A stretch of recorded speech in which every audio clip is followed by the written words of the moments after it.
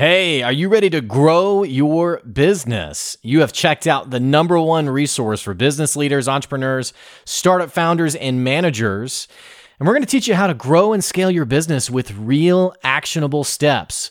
There's no fluff in this podcast. It's just good advice. Check out this episode. If you're a first-time listener, make sure you subscribe to the podcast. And if you enjoy this episode, leave us a 5-star review.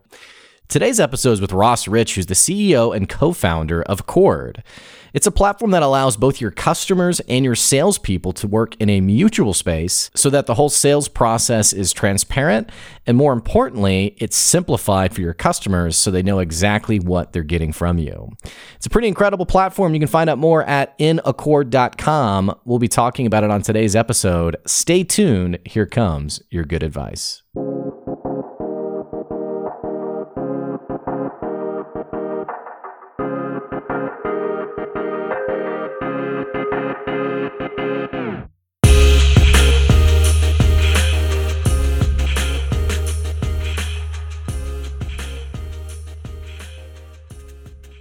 Hey, welcome back to another episode of the Good Advice Podcast. One of the things I love to talk about on the podcast is this oh so painful, oh so agonizing topic of sales.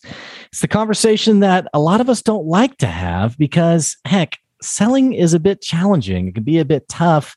And yet it feels like some people have an insight on how to sell really well. In fact, not only do they understand how to sell, they've even built platforms that you can use that will make your selling so much easier. Talking today from a startup founder, Ross Rich. He's one of the co-founders and CEO of Accord. It's a sales platform that basically allows you to have the conversations you need to have with your customers and get all those things organized, documents, things they need to get signed, back and forth, all that in one place so that sales can finally be as easy as you want it to be. Ross, it's so great to have you on the show today. Yeah, appreciate you having me, Blake. Excited to dive in today. Well, I was looking at your website, Accord, and it's pretty cool, man. Why don't you go ahead and tell us, the listeners, what is Accord, what does it do, and why'd you build it? Yeah, appreciate that. So at the highest level, Accord is basically this shared workspace where you can send over to your customer to actually collaborate on the partnership, or whether it's onboarding, implementation, success. We're actually working from the same page. So it has, shared milestones, next steps, timelines, resources between the teams, who's actually involved, the why behind the deal. So instead of, kind of herding all the cats internally at your company, doing the same thing externally, working from the same place, working on the same deal. Excited to dig into, why we built this and how it all works. But yeah. So this website's, by the way, for our listeners, you can check out while we're talking about this. It's inaccord.com. That's INACCORD.com. Ross, I was looking at your website and I was looking at the Why Accord part of the website, and I had scrolled down to it's today's selling conversation. It's the map of all the things, all the steps that can happen in a sales conversation, really the clunkiness of sales today. I know you have been in sales before. I believe your co-founder has also been in sales, and I'm not sure if your third co-founder has as well. What's the problem with sales today? What's going on in the sales world? Totally. Well, yeah, I kind of, as you mentioned, have a background in sales. So my brother's one of the co-founders, Ryan, and we both did sales in Silicon Valley for a number of years at a handful of different companies. Kind of found the same problem arise, kind of twofold. One is just kind of the bar of the conversation between sales reps and buyers today is like very sales focused. And you at the beginning you mentioned like what's the tips and tricks around sales and everything. I think it's just really focusing on the buyer. It seems very simple, but very hard to do. So that's kind of one of the reasons why we wanted to build Accord, is instead of these dozens of softwares to help sellers, we actually wanted something that bridged the buyer and seller together. It kind of goes along with our tagline of from vendorship to partnership. No one wants to be just another vendor. No one wants to be another sales rep. You want to be a consultant. You want to be an expert helping solve business problems. And that's what we want to help sales reps and sales organizations do. So that's kind of the first piece, is just get out of this, kind of sell rep mindset and into how are we really solving problems for the buyer. And that's something that just philosophically, when you're in a shared workspace with a buyer, helps solve.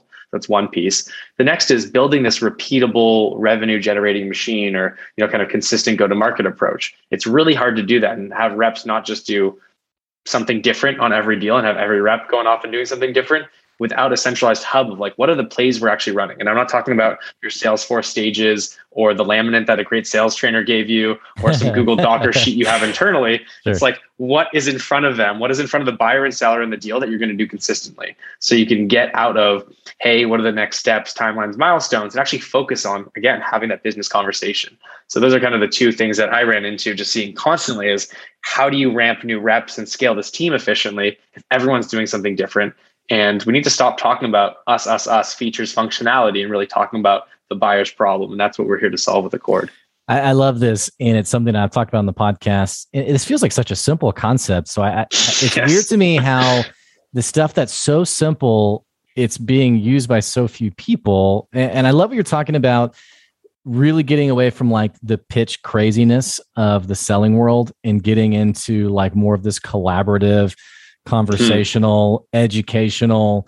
And it feels like the data has pointed to this being infinitely more profitable for your business because it tends to lead to customers who really love working with you and want to work with you again, rather than, check the box, I sold them, now let me move on to the next customer.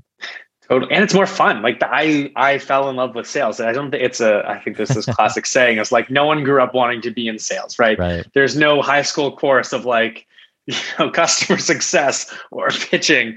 There's a couple college degrees now on that, but like still the vast minority.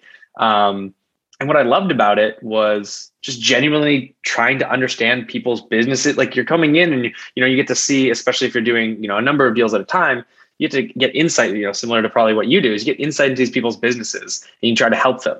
And when it becomes about just pitching and trying to share your stuff, like neither party's enjoying that. You feel this stress and pressure to like get everything out. Right. And they're like, oh, you're not speaking in my language, you're not talking about my stuff. And when you just pause and like, just, the classic, like, qualification questions, oh, this specific question, like just try to understand, be curious. Mm-hmm. And it is really difficult, I think, especially for more junior folks or people that haven't sold in their careers. So we're trying to, provide them with this platform just to simplify that whole process. So Ross, take me back to your first days as a sales rep. And, maybe you do have like that laminate, here's the things, customer says, or your prospect says this, so you deal with the objection this way, or, it's very mechanical and all these things. Was there a moment that you thought to yourself, okay, there has to be a better way than just sort of this, spit out pitches over and over again? Yeah, I think the point where that epiphany came to me is probably 2 points of it. One was when I got just really comfortable talking to new people. I think that's why I think a lot of, especially if you're on the buyer side, you don't like working with sales reps, is I don't think they're comfortable. And they're trying to like say the things that they have to say. They're not listening. They're not really present. I think once I felt really comfortable and present with potential buyers or customers, and it's like, hey, what's going on? You're not just like building rapport, you're actually getting to know people. And, again, you're focused on their problems. I think that was where like, oh shit, I was doing all this wrong. If someone just like said, slow down, read How to Win Friends and Influence People, and just have a normal conversation with someone, you're probably going to be at the top 1% of sales reps out there in the world. So that was kind of the first epiphany, is like, just have a normal conversation, be a normal human being, and you're providing them your understanding of the market and your solution, period. That was kind of like the first aha moment for me. The second was when I started using these collaborative applications. So using like shared Slack channels or sending over Google Docs and Sheets with our proposals instead of a PDF or an email, where we can actually work together on it. And it was like, oh, wow, you just added on 5 of your different stakeholders internally to see this stuff and work on it with us. You added comments, you changed things around so it matched, your business. That was kind of the next aha moment of like how you can accomplish this, not just on calls, but asynchronously, which is where most people want to work today. You don't want to have to be on a call to do something. You want to have that flexibility. So those are kind of the two big pieces that pointed me to, oh, there is a better way of doing things, and we could probably build something to try to accomplish that. Now, was your brother, who's one of your co-founders, was he also sort of having this internal realization of how there's a better way to do sales, or have you guys just always been close and having conversations on it? I mean, walk me through kind of how y'all's journeys separately came together to, because they say don't go into business with your family, and you and your brother, you guys started a business. Walk me through how you got to that point. Yeah, we were actually living together in San Francisco and both working at sales jobs. He was at a startup before and then at Google Cloud, selling their cloud infrastructure. I was at Stripe. It's funny actually because Stripe's co-founders, John and Patrick Collison, are also brothers. So we figured out they did something right. Maybe we can replicate that. But no, we were always super, super close and had very similar experiences. And it's funny because, you're like, oh, did you guys learn this at a similar point and everything? I think any top sales rep that I talk to or manager or someone that's kind of touching that world has seen this problem. Like, it's just something that when we have these conversations, it just resonates so strongly with people that have been in this position because, they're like, yeah, I spend half of my time trying to help my customer understand what the journey is and what they need to do internally. And I spend such a small portion of my time actually selling. Mm-hmm. And it's just kind of getting on the same page with all of these things. And there needs to be a better way of really collaborating and building these relationships instead of just pitching. Kind of explaining your product is such a tiny part, especially if you're selling into the mid-market, upper mid-market or enterprise deals instead of just the 1 or 2 call closes. So what about, and I don't know if this is something that has even come up at all, but you're building this collaborative platform that's really exciting when you think about, and I think it's exciting for the customer to be invited on into this collaborative space. Do you ever have issues with, we're in a very innovative world today, a very tech savvy world today. But I think of even some of my customers, just getting them on a Excel sheet or a Google sheet, can be agonizing. Talking about Slack can be really agonizing for some of my customers. What does it look like for? Is this a rarity, or do you typically have a way to get customers on in a way that makes sense to them, that's relatively painless for them, and doesn't just add more for them to have to learn and manage? That's a great question. And one that was honestly, really nerve-wracking for us because you got to go out and build the, you can only conceptualize this and have so many conversations to actually build it, get a sales rep to use it, send it to their customer. We're talking like, a year and a half's worth of work and leaving our jobs and doing all this kind of stuff full time to even get that learning. And I think we were, and our customers were overwhelmed by the positive reactions from their clients and customers. They were just like, wow, I wish everyone sold this way and worked with us this way. We can actually see what's going on, what we've been trying to verbalize. Like as a sales rep, you have this curse of knowledge. You live in it. It's so simple to you what you need to do and what the customer needs to understand. It's their first time going through this type of evaluation, looking at this type of solution, software, whatever it is, understanding who they need to talk to and all this kind of stuff. I think we take for granted as sellers how much is new conceptually and information wise, and just found it overwhelmingly positive. I think we countered a lot of, the kind of tech savviness issues by building something that was super, super simple on the customer side, because we knew that this was going to be a potential challenge and heard, I worked with clients that weren't super tech savvy on the, sometimes on the business or finance teams with some of the deals at Stripe. And, they weren't the best at Excel or Docs or something like that. Built it just so very, very, very straightforward. And folks will ask us, why should we use this over Google Docs and Sheets? I'm like, how much are they actually engaging in those documents versus really logging in and making comments and doing all that kind of stuff? So very pleasantly surprised. I think we got some really interesting quotes. We were just working on some case studies. One of the lines that sticks out to me is, they're like, wow, you're really rolling out the red carpet for us. It took them 2 seconds to click a button and share this plan with them, kind of the mutual logos on there, et cetera. Just really appreciate going that extra mile. And I think it's such a great way to start building that relationship and differentiating yourself when there seems like there's so many potential solutions out there. How do you stand out as a professional company that's going to follow through on your promise? So as you were setting out to build this and create this, I think I have the information right here that whenever you guys quit your jobs, you didn't actually have the product put together. You hadn't built the program platform. Was anyone just like, dude, what are you doing? What was going through your head? Or were you just so confident that you felt pretty at ease about it? Yeah, this is a really interesting question because I talked to a lot of people. I've reached out, especially, my non-technical background. I was like, wow, how did you start this tech company? How did you get funding from Y Combinator and Stripe and, all these early customers? I think we were actually at, in a way, an advantage for not building right away because we spent a lot of extra time doing what we do best, which was having conversations with people, with potential clients. And I think we really deeply understood the core of the problem and the product that people wanted from day one, because we didn't just go out and start writing lines of code and then sending to the customer. We actually took another approach where we designed a lot of it. We designed click-throughable prototypes, so people could actually experience what the flow would look like and get their feedback before we wrote any lines of code. And with tools like Figma and InVision and others today, you can actually get really far in it. It's not a buggy product because it's just the front end as well. So you can kind of show them what the experience could look like, both for sales reps and for customers, without having to actually launch. So that's what we really focused on. I think it really helped us, again, inform the right decisions of what to build without having to, hire expensive, either, bring on a team early and pay them a ton, or, hire a third party that would be less expensive wherever in the world, and kind of have the sunk costs in products. So that's kind of was our approach, and would highly recommend it. At first, actually, I was doing demos with a piece of paper in front of my webcam. Like, okay, imagine you click this button, next page. Okay, you're here. Yeah. Hacking it together. I think, for as long as you can do that, I think that's kind of where the core of all these ideas that are going to turn your company come from. Well, something you said that I think is really powerful is you were talking about how much you guys relied on those conversations with your prospective customers. Mm-hmm. And it does feel like, especially in the startup world, that someone sets out to create something and they're like, this is my baby. This is what I envision. It's, and naturally they're like, it's freaking awesome. It's going to be the next, Amazon or whatever, Yeah.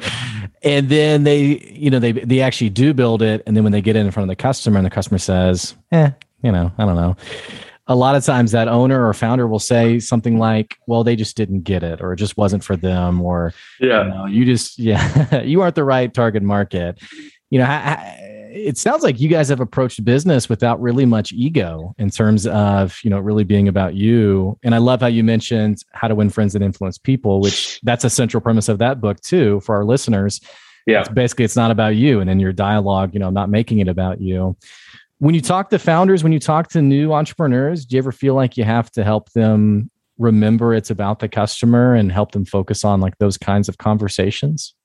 It's such a philosophical difference, I think, in people. Different founders that you come across or salespeople. I think that's really the core of what you're talking about. The grain of the idea behind Accord is it's not about you as the seller, it's about the customer. And how can we help more salespeople and organizations understand that?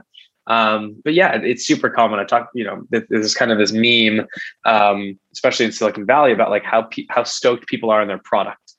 And it's like, no one cares about your product. No one cares about your features nearly as much as you will, ever. Yeah, they care about the problem that they're experiencing and solving that in a way that makes sense to them.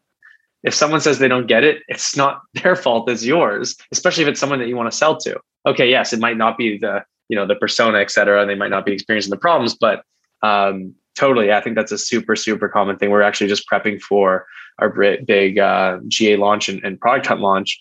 And it's funny because a lot of people are saying like so many people in that story focus on, their founding themselves or company. It's like, people want to know, is this for me? This is the problem, we solve for, and this is kind of how we do it. That's it. It seems so simple, but I think, it's hard. And the founder persona and type of person as well. Like they're the person that's going to, run through walls to start a company and leave their previous job. And so I think you get a lot of people that do have high ego, which can be helpful sometimes to starting something and going from 0 to 1 and doing those hard things. But I think it definitely gets in the way when you don't have that mindset. Yeah. What about like the kinds of conversations you're having with like new startup founders who are maybe outside of Silicon Valley? Because there's this sort of running conversation of what life's like as a startup founder in Silicon Valley versus basically everywhere else. And it's really around like this conversation of like funding, accelerators, seed funding. And really what typically happens in many other places is, let's take my state, Arkansas, for example, is you'll have someone who's a startup founder who doesn't have a product, has never even really talked to a customer, maybe at most has that scratch paper that you're talking about. And they're wondering why they aren't finding funders to basically fund their products. And it's very different from Silicon Valley and what that experience is like. Do you ever find yourself having to have this kind of conversation with startup founders and helping them understand that you can't necessarily, just pitch like crazy and find the money that you want for your business, but actually building something out of it, or what do you think? Yeah, that's an interesting question. I would say actually a lot of the time, I guess two parts to answer that. A lot of the time I actually see people try to get too far almost. In terms of trying to sell things and get revenue. I think the big difference in my mind between Silicon Valley and anywhere else, even startup hubs in New York or Seattle or Austin or wherever else in the world, is just how big they think. It's like getting VC money requires you pitching that your idea is going to be a multi-billion-dollar company, like serve a massive market in a way that drives so much revenue, and you have some sort of unique competitive advantage or insight that doesn't exist in the market, with a deep understanding of both how you're going to do it technically as well as distribution and all that kind of stuff. I think people don't understand the difference of like a business and a venture-backed business. And it's not that venture-backed businesses are better, it's just different. And I think people that haven't lived in that world, and it's just a unique way of thinking about building a business. And if you haven't worked for one that's kind of done that, at least part of the way, it's really hard to grasp that.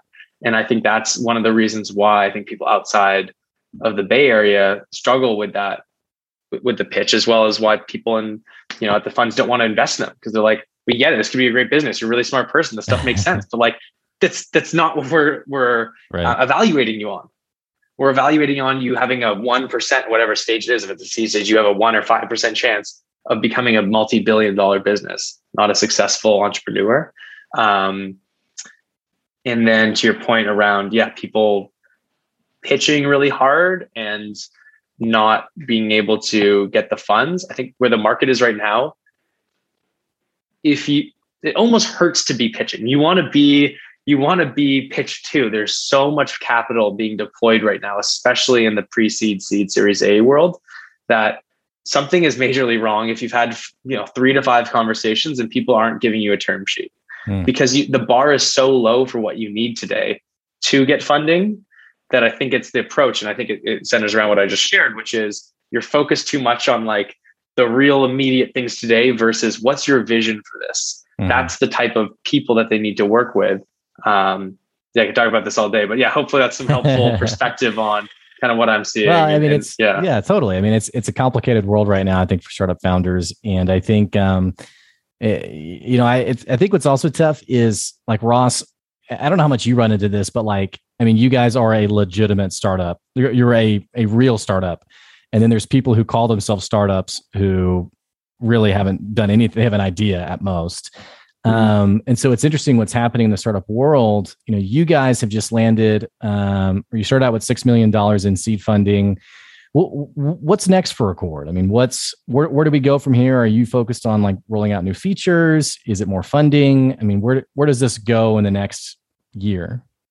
Yeah, I think the focus for us with the next year and what we're trying to do with that money is, I think if anything, just narrow. I think at this stage, it's easy, to get excited. Okay, you raise all this money, you can hire a bunch of sales reps and marketing and do all these big things. And I think to go fast in the startup world, you need to precisely nail one very clear ICP, ideal customer profile, one thing you solve for them, like one unique value prop in a very narrow market. It's kind of the classic, from the 70s, crossing the chasm, right? Like, in order to scale very quickly, you need to like very clearly win in a niche market.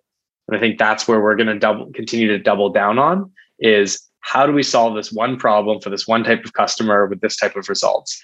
And there should be enough of a market in that small one to gain that momentum, then to kind of leapfrog to working with other markets, other customers, other features, other problems.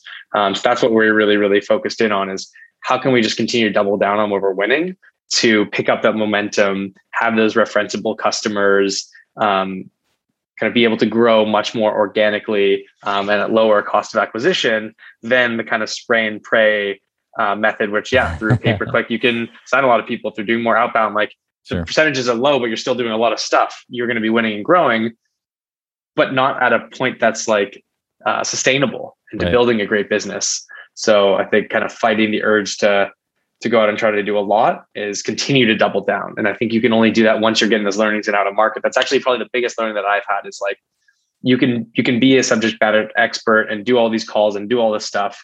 But when rubber meets the road and you start selling the thing and getting out there, you're going to get so many more data points in those first weeks and months of doing that. And you need to be open to adjusting and again, narrowing in versus trying to do more. If you're hearing all this feedback, how do you focus on just doing that versus what you thought you would do and then this other thing, which I think was our initial reaction. And my reflex was, okay, we're going after this market and now these people are coming in. This is the problem. Let's do both. And now it's like, no, okay. Sure. Like you said, get rid of your ego. Maybe this is the longer term thing. And maybe this is in a year from now or 2 years from now. But what people are saying to us, that people want right now, this is very clear. Let's go out and do that. And you know, get to your first $1, $2, $3, $5 million ARR.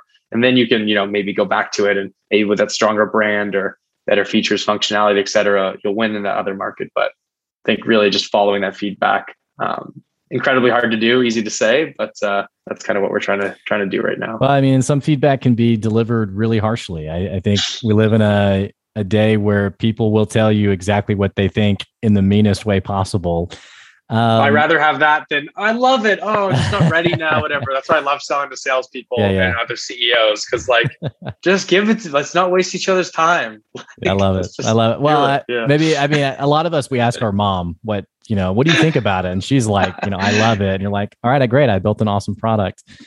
Last question for you, Ross. How do you, I mean, obviously entrepreneurship, the startup world, it's a long game. It's a grind. How do you stay patient for success? How do you stay committed to the vision? And how do you stay positive? Great question. Very challenging to do. I think I was just talking to another ex-colleague who's going to start his own company. He's like, I just know I'm going to get punched in the face 100 times. That expression. It's hard. And when you're doing something brand new, that's unique, like you're setting out to do something really challenging. I think one thing I struggled with was thinking it was going to happen a lot faster.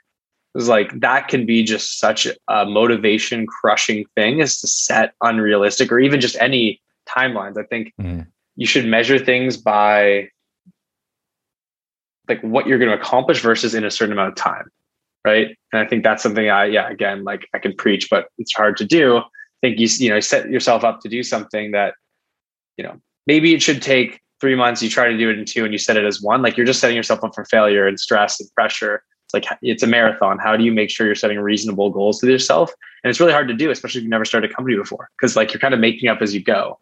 So that'd be my one piece of advice. Just be easy on yourself. Like, give it time. If it's going to work, it's going to work. If it doesn't, it's not. And like, you're, kind of pushing yourself that extra little bit that's unsustainable isn't helpful. I do a ton of, my morning routine is probably the thing that keeps me centered. So I like to do some, meditation and breath work when I get up before anything, keep my phone outside or off, out of my room before, kind of getting to work, do some, either workout, run with my dog or some yoga, and just doing that for the first hour or so.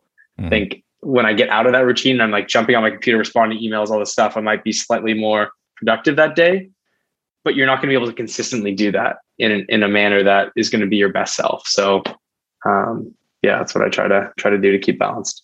It is a long game. So I think that's great advice. Ross, it's been great having you on the podcast today. I so appreciate it. For people who want to find out more, the best thing for them to do is to go to the website? Yeah, check out the website, inaccord.com, inaccord.com, or check me out on LinkedIn if you want to have a conversation. Always open to it. My name is Ross Rich. You should be able to find me there. Ross, it's been great having you on the podcast today. Thanks for coming on. Thank you, Blake. Hey, for our listeners, I'm going to put the link to inaccord.com down in the episode description below. I'm also going to put a link to Ross's LinkedIn profile. That'll also be down in the episode description. Hey, if you've been following the podcast and you love the podcast, what the heck are you waiting on? Click that subscribe button, click the follow button so you can keep getting good advice wherever you are.